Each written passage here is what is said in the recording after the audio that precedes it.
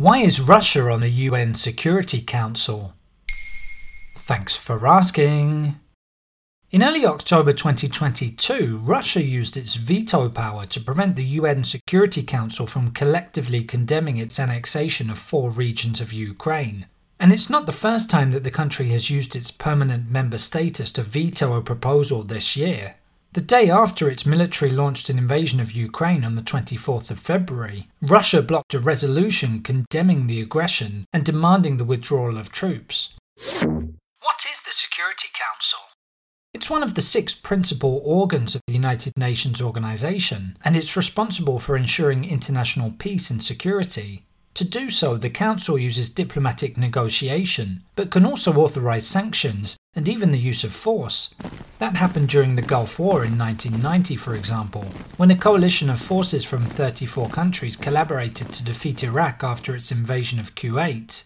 Decisions made by the Security Council apply to all 193 of the UN's member countries.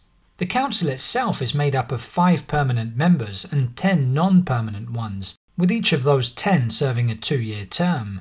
Every year, the UN's General Assembly elects 5 new members to replace those whose terms are coming to an end.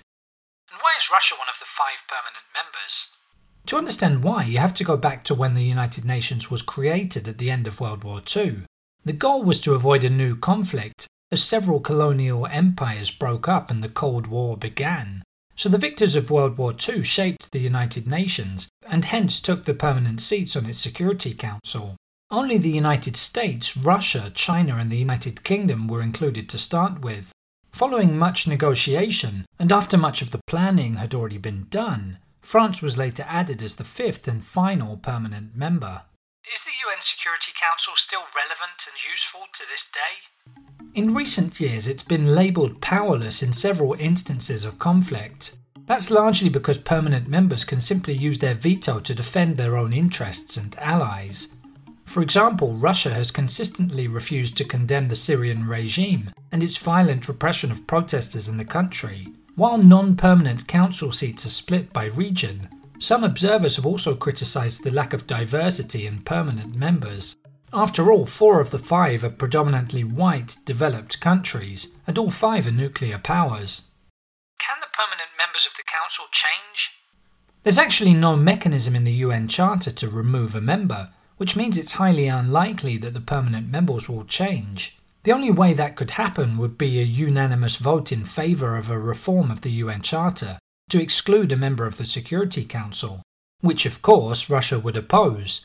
So the irony won't be lost on many that Russia holds a permanent seat on the so-called Security Council when they're currently perceived to be one of the largest threats to international peace.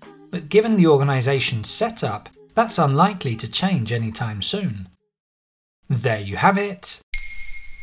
Now you know why Russia is on the UN Security Council. In under 3 minutes, we answer your questions and help you understand the true meaning behind the trends, concepts and acronyms that are making headlines. Listen along and you will really know for sure.